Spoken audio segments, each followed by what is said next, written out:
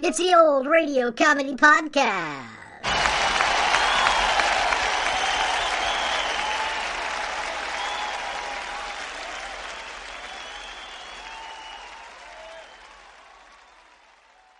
Welcome to episode 59 of the Old Radio Comedy Podcast, where we celebrate the classic comedy shows from the golden age of radio. I'm Greg Fordyce.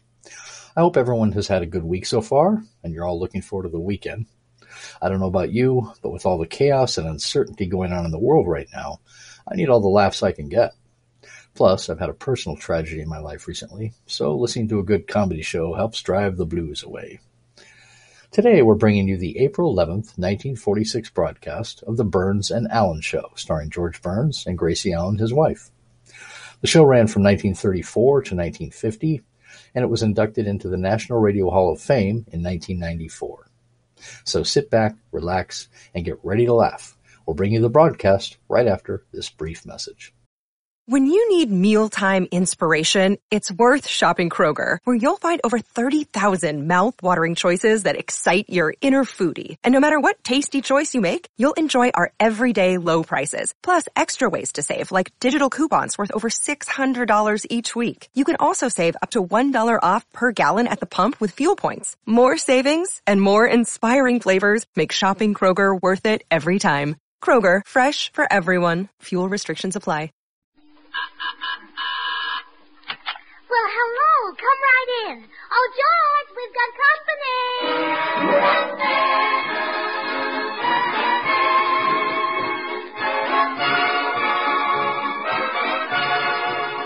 And now meet the people who live in the Burns house, George and Gracie.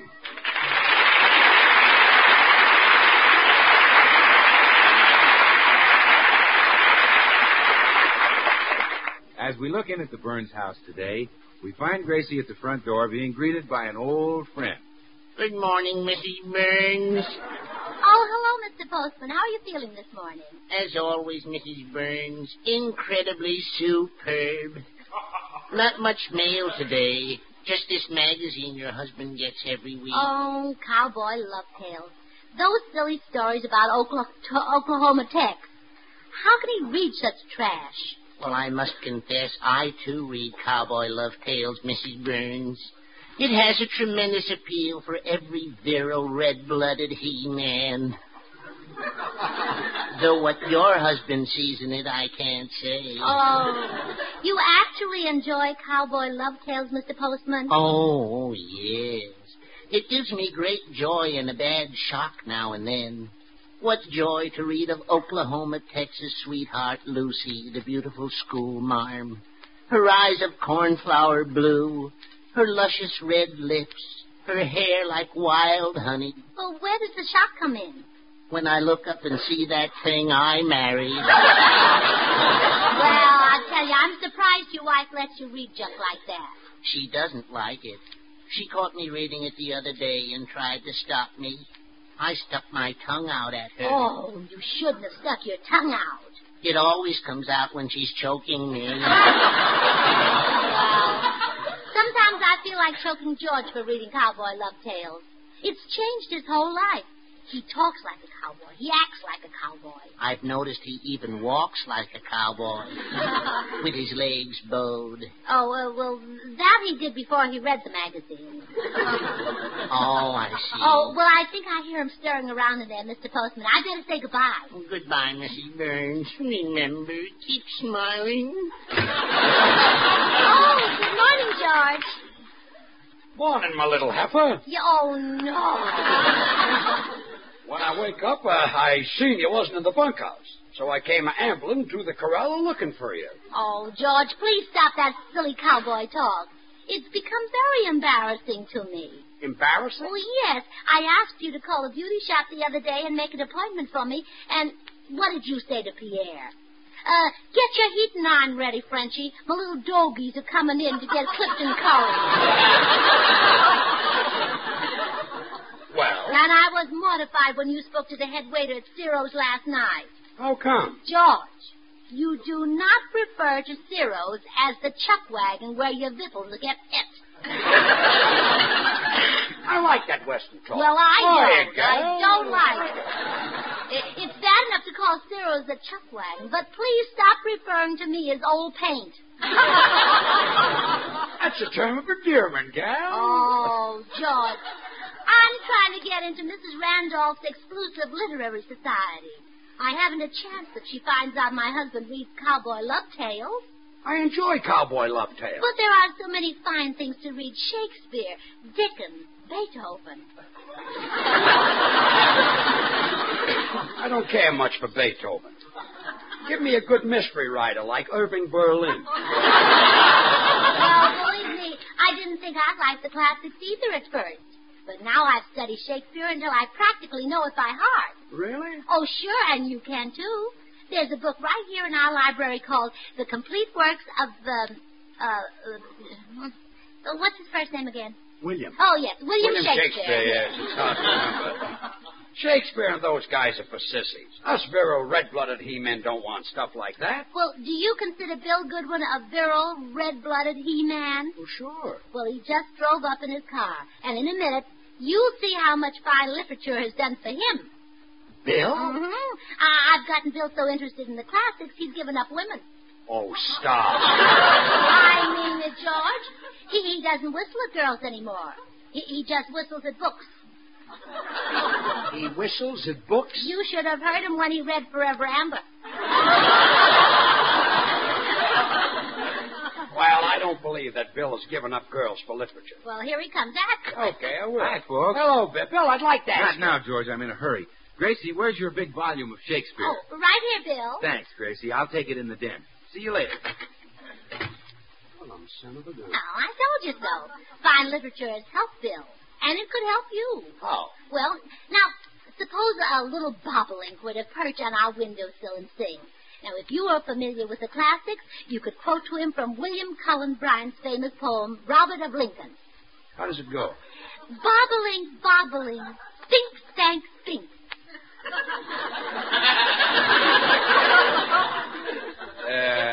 That's a classic? Sure. Spink, spank, spink. From that Brian made a living? Certainly. Well, he could have cleaned up with a thing like Robin, Robin, Sisbum, Bobbin. And, of course, quail, quail, shoot me in the tail. On that, the man could retire. Oh, not Stop that. Spank, spink. Oh, Gracie, can I take your copy of Plato in the den? Oh, sure, here it is, Bill. Thank you. You want Shakespeare and Plato, too? Isn't that wonderful? Now, if you take an interest in literature, think of the inspiring talks about books that we could have together. I'd rather not. Oh, but they'd be so fascinating. Come on, let's try one now. Gracie. George, have you read Vanity Fair by William Makepeace Thackeray? No. Have you? No. Now, you see how we could while away the hours? Yeah, must have more of these talks. Oh, look, here comes Meredith Wilson. Now, he's another reason why I want you to give up cowboy love tales. What do you mean? Well, he looks upon you as his hero. If he discovers that you read it, he'll want to read it. And, George, we don't want Meredith to start that cowboy talk. Think how silly he sounds saying something like... Well, slap a saddle on me and call me an ornery maverick if it ain't the Burns of Stallion and Philly. Oh. It's too late. How are you this morning, my little Philly? And how's your wife?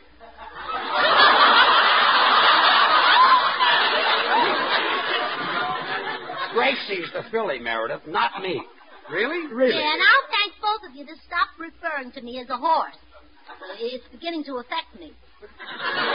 Yesterday I shied away from a car. Meredith, Yes, partner? Gracie thinks this cowboy stuff is bad for you. But I find it most enjoyable, particularly as portrayed on the screen by such excellent rooters and tutors as Gene Autry. Cowboy movies, too? Yeah. I saw a ringtail dandy just yesterday. It was called The Outlaw. Oh, man. However, the audience puzzled me. They stopped and whistled when there were no cowboys visible. Only a young woman named Jane Russell. That's all, huh? Sure. What were they whistling about? She wasn't shooting anybody. Meredith, Jane Russell was the star of the picture. Really? Well, I must confess she didn't impress me. No? No. What's she got that Gene Autry hasn't got? The makings of a great cowboy. Well, thanks, partner. Well, I reckon I'll be moseying along. Well, goodbye, Meredith. Yippee. And a happy doodle to you, too. Oh, George, you should be ashamed of yourself. Meredith might have become a cultured, refined lover of the classics like Bill Goodwin. But no, you turned him into... Quick, Gracie, hand me that big volume of Charles Dickens. Oh, of course, Bill. Now, wait a minute. How can you read all those books at the same time? Who's reading them? The dame next door is taking a sunbath. I'm standing on them so I can see her.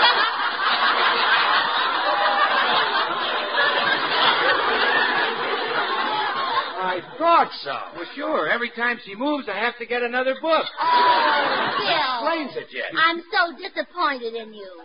You said you were giving up girls for good books. Well, I tried, Gracie. Honest, I did. After you talked to me, I broke all my dates and went right to the library to see if the librarian had anything worthwhile. And did she have anything? Yeah, that's what got my mind off books. But not for long, Gracie. One look at Milton and I forgot her. Oh, good. John Milton? No, Milton Davis, her husband. Oh, Bill, didn't you try reading it all? Well, sure, Gracie, but everything I read reminded me of a girl. First, I tried Longfellow's Hiawatha, By the Shores of Gitche Gumee. Gitche Gumee was as far as I got. Oh, that reminded you of a girl? Yeah, a redhead in Pasadena. She's always chucking me under the chin and saying, Gitche, Gitche. How about Gummy? She changes that to gimme. Gimme. Bill,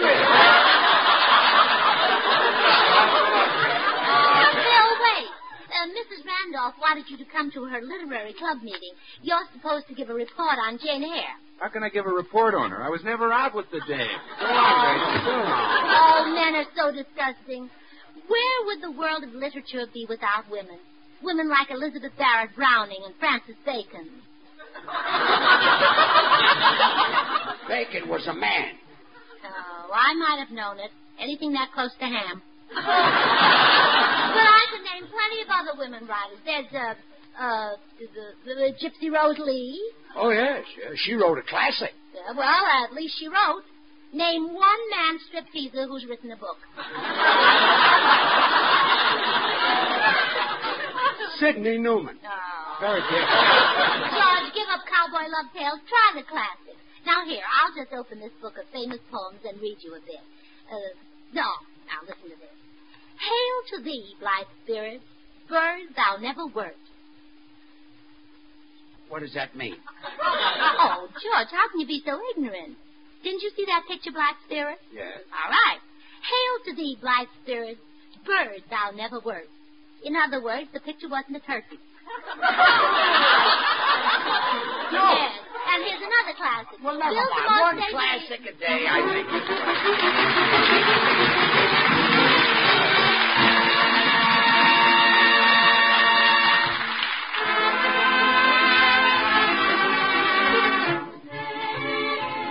Georgia, Meredith Wilson and his orchestra.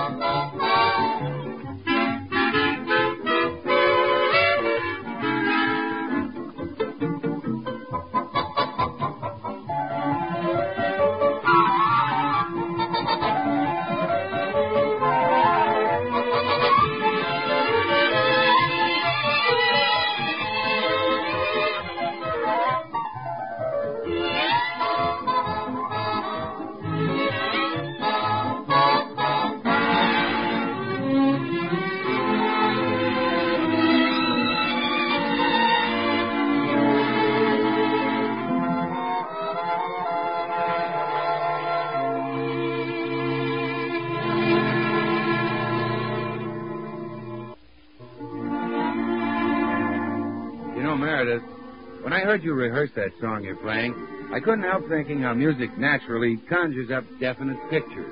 Well, that's certainly true, Bill. Except that I think this song about Georgia must call up a lot of different picture impressions. For instance, they're not only the rolling fields of cotton and tobacco and the famous Georgia peach orchards, But there's the seacoast with its own salty, sun-bleached charm. Yes, then there are the Pine Ridge Mountains, too.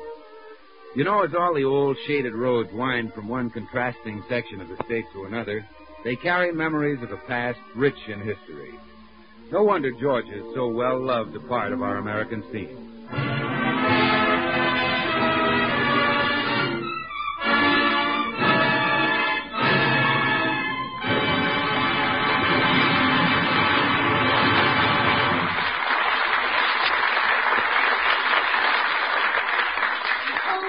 I'm so excited Mrs. Randolph is coming over to see if I qualify for her literary club. She is, huh? Mm-hmm. Help me scatter these books around. I want the house to look very cultural when she gets here. Okay. Where do these go? Oh, now, put that book on philosophy there on the table. Yeah. And the ethics book on the top of the piano. Okay. And this volume on geopolitics here. Well, Mrs.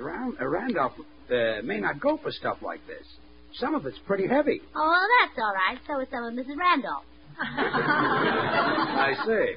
This whole set of Dickens goes on the table, too. No. You better take The Tale of Two Cities out. That might be out of place in the California home. Why? Well, I haven't read it, and one of the cities might be in Florida. Yeah, we can't be too careful about that. Oh, and did you notice the 3 statues of the famous authors I bought? Yeah. Who are they? Well, that one's Keats, and that one's Shelley, that one's Venus de Milo. What did she write? Nothing. But I couldn't find a statue of Shakespeare, so I'll just paint a beard on her, and Mrs. Randolph won't know the difference. Believe me, she'll know the difference. Forehead's too low. Yeah, low forehead, yes. Well, and really parted his hair on the side. Oh, look, there's Mrs. Randolph driving up. Quick, George, out the back way. I don't want you confusing her with that cowboy talk. Confusing her? Yes, if I introduced her, you'd probably say, "Put her there, old critter." The old critter wouldn't know where to put what. Okay, I'll go down to the drugstore. Come in. Oh, good afternoon, Mrs. Burns. I'm afraid I'm a wee bit late for our appointment. Oh, really, Mrs. Randolph? I hadn't noticed. Time passes so quickly when one has one's book. How true. I'll wager you've had your nose in a book all day. Oh, yes. I only took it out once or twice to powder it. Yes. Oh, my dear, what joy. What rapture is to be found in literature. Shakespeare's classic romances, Romeo and Juliet, Othello and Desdemona. Yes, and that other sweet couple, Mac and Beth. Mrs. Burns, one does not separate Mac and Beth. Oh, I wouldn't think of it. They're crazy about each other. You say such amusing things. I do? Oh, I see you have some French literature. Isn't this book Les Miserables? No, I thought it was pretty good. Les Miserables is the title. It was written by Hugo. Hugo? Victor. Oh, Hugo Victor. Yes, he's very good. The name is Victor Hugo. Of course, there are so many splendid writers. But of them all, my favorite is the inspired Scotch poet who wrote to a field mouse. He wrote to a field mouse? Yes. Well, I hope he wasn't silly enough to expect an answer. My dear, surely even in jest you wouldn't claim so little knowledge of the works of Robert Burns. Who? The incomparable Robert Burns. Oh, him. Well, really, my dear, I can hardly consider you for membership in my literary club if you're so unfamiliar with the immortal Robert Burns. Well, you see, Mrs. Randolph, I pretended not to know about Robert Burns because one doesn't boast about one's own family. You mean? Mm-hmm. My husband is George Burns, the great-grandson of Robert Burns. No. Yes. Robert Burns? Yes. The Scotch poet? I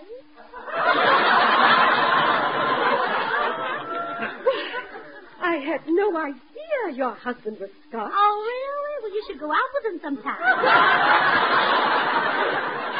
Oh, Why, this is most thrilling, Mrs. Burns. Oh, well, now can I join your club, Mrs. Randolph? Oh, I shall be delighted to welcome you to my fold. Come in. Hello, Gracie. I just dropped... Oh, Mrs. Randolph. How are you? Oh, how do you do, Mr. Goodwin? Well, what are you girls so happy about? You're fairly beaming, Mrs. Randolph. Oh, I've had a most pleasant surprise, Mr. Goodwin. No, really? Yes. I just discovered Mr. Burns is Scotch. Well, you better hurry and drink it up before he gets home.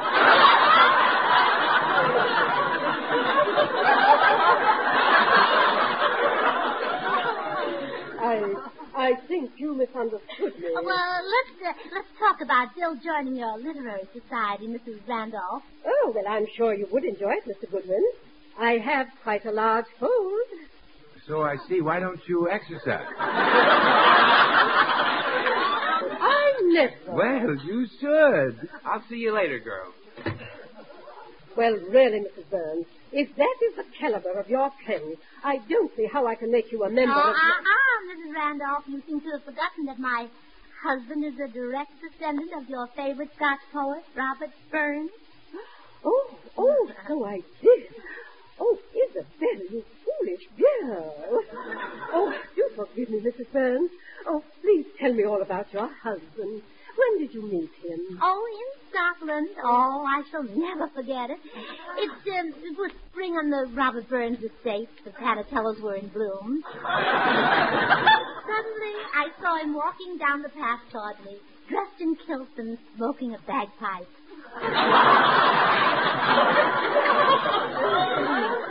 Aren't you a little confused? Oh, probably. I was so excited when he spoke to me. He said, "Weel, lassie, isn't it a braw brick moonlit next to Nick?" Well, I tried my best to reply in his native tongue. Oh, and what did you say? I said, "Yes, it's certainly it." How perfectly adorable. Then what happened? Oh, then we got to talking. One thing led to another, and finally he invited me to his barn for a cup of heather.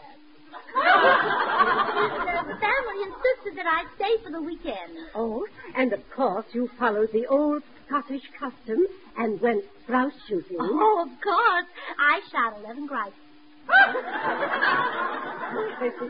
Oh, that's such a charming romance. When did you sail for America? Oh, early the following month. We sailed from the 1st to the 4th on the 5th. Or maybe it was the 5th to the 4th and the 1st. I forget exactly. Oh, what a divine story. Oh, well, I hope you'd like it. I'm dying to meet your husband. I simply adore to see him in kilts. Oh, you'll be thrilled, Mrs. Randolph. You know, he has perfectly gorgeous knees. There's the cutest little dimples in them. Oh, really? Yes. Oh, excuse me, Mrs. Randolph. There's someone on the phone in the den. I'll be right back. Isabel, this is your lucky day. Wait till the girls hear that you've been in the home of Robert Burns' great-grandson. And you may even get to see him in his kilts. Oh, hello. You're Mrs. Randolph, aren't you? Yes. Oh, and you must be George Burns. Yeah. Oh, I'm so disappointed you've got pants on.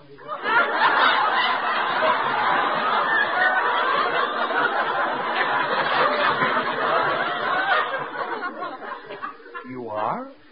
Oh, yes.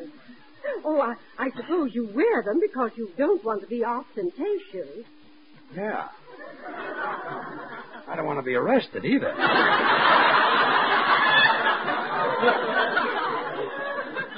But here in the privacy of your own home, couldn't you discard them?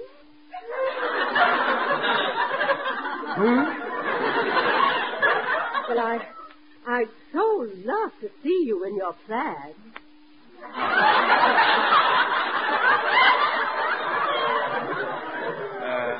They're in the laundry. I'm wearing the ones with the polka dots today. Polka dots? For a descendant of Robert Burns? Descendant of who? Didn't your great-grandfather write coming through the rye? He couldn't even write when he was sober. What's all this, anyway? Oh, I'm sorry to get Uh-oh. Oh, hello, George. Gonna send you whom? Hein? Haim? Okay. Get it. Never mind, Mrs. Burns. It's quite obvious that your husband's great-grandfather was not Robert Burns, the poet. Of course not. My great-grandfather was Max Burns, a fish peddler. Hanging my cowboy love tales, I'd like to go in the den and read. Cowboy love tales? Mrs. Burns, does your husband read that childish drivel? Well, yes.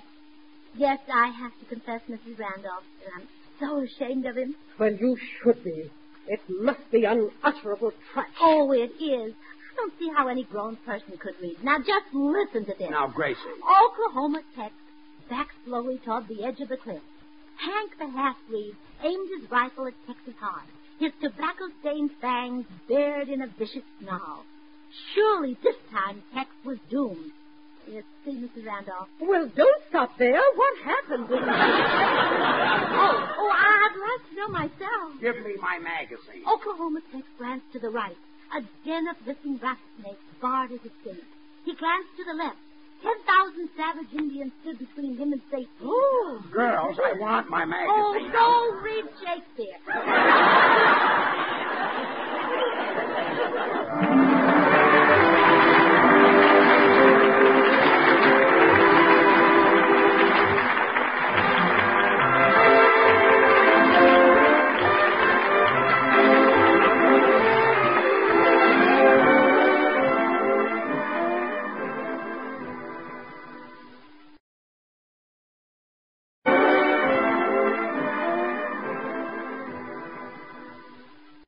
I hope you enjoyed that broadcast of the Burns and Allen Show from April 11th, 1946. They were a great comedy team. Be sure to visit us at anchor.fm/oldradiocomedy-podcast or tap the link in the show's description page and make a suggestion for a future episode. Also, please give us a 5-star rating on your podcast app if you're enjoying the podcast. I really appreciate it. Everybody take care and stay safe. And be sure to tune in next time right here on the Old Radio Comedy Podcast. I'm Greg Fordyce. Thanks for listening.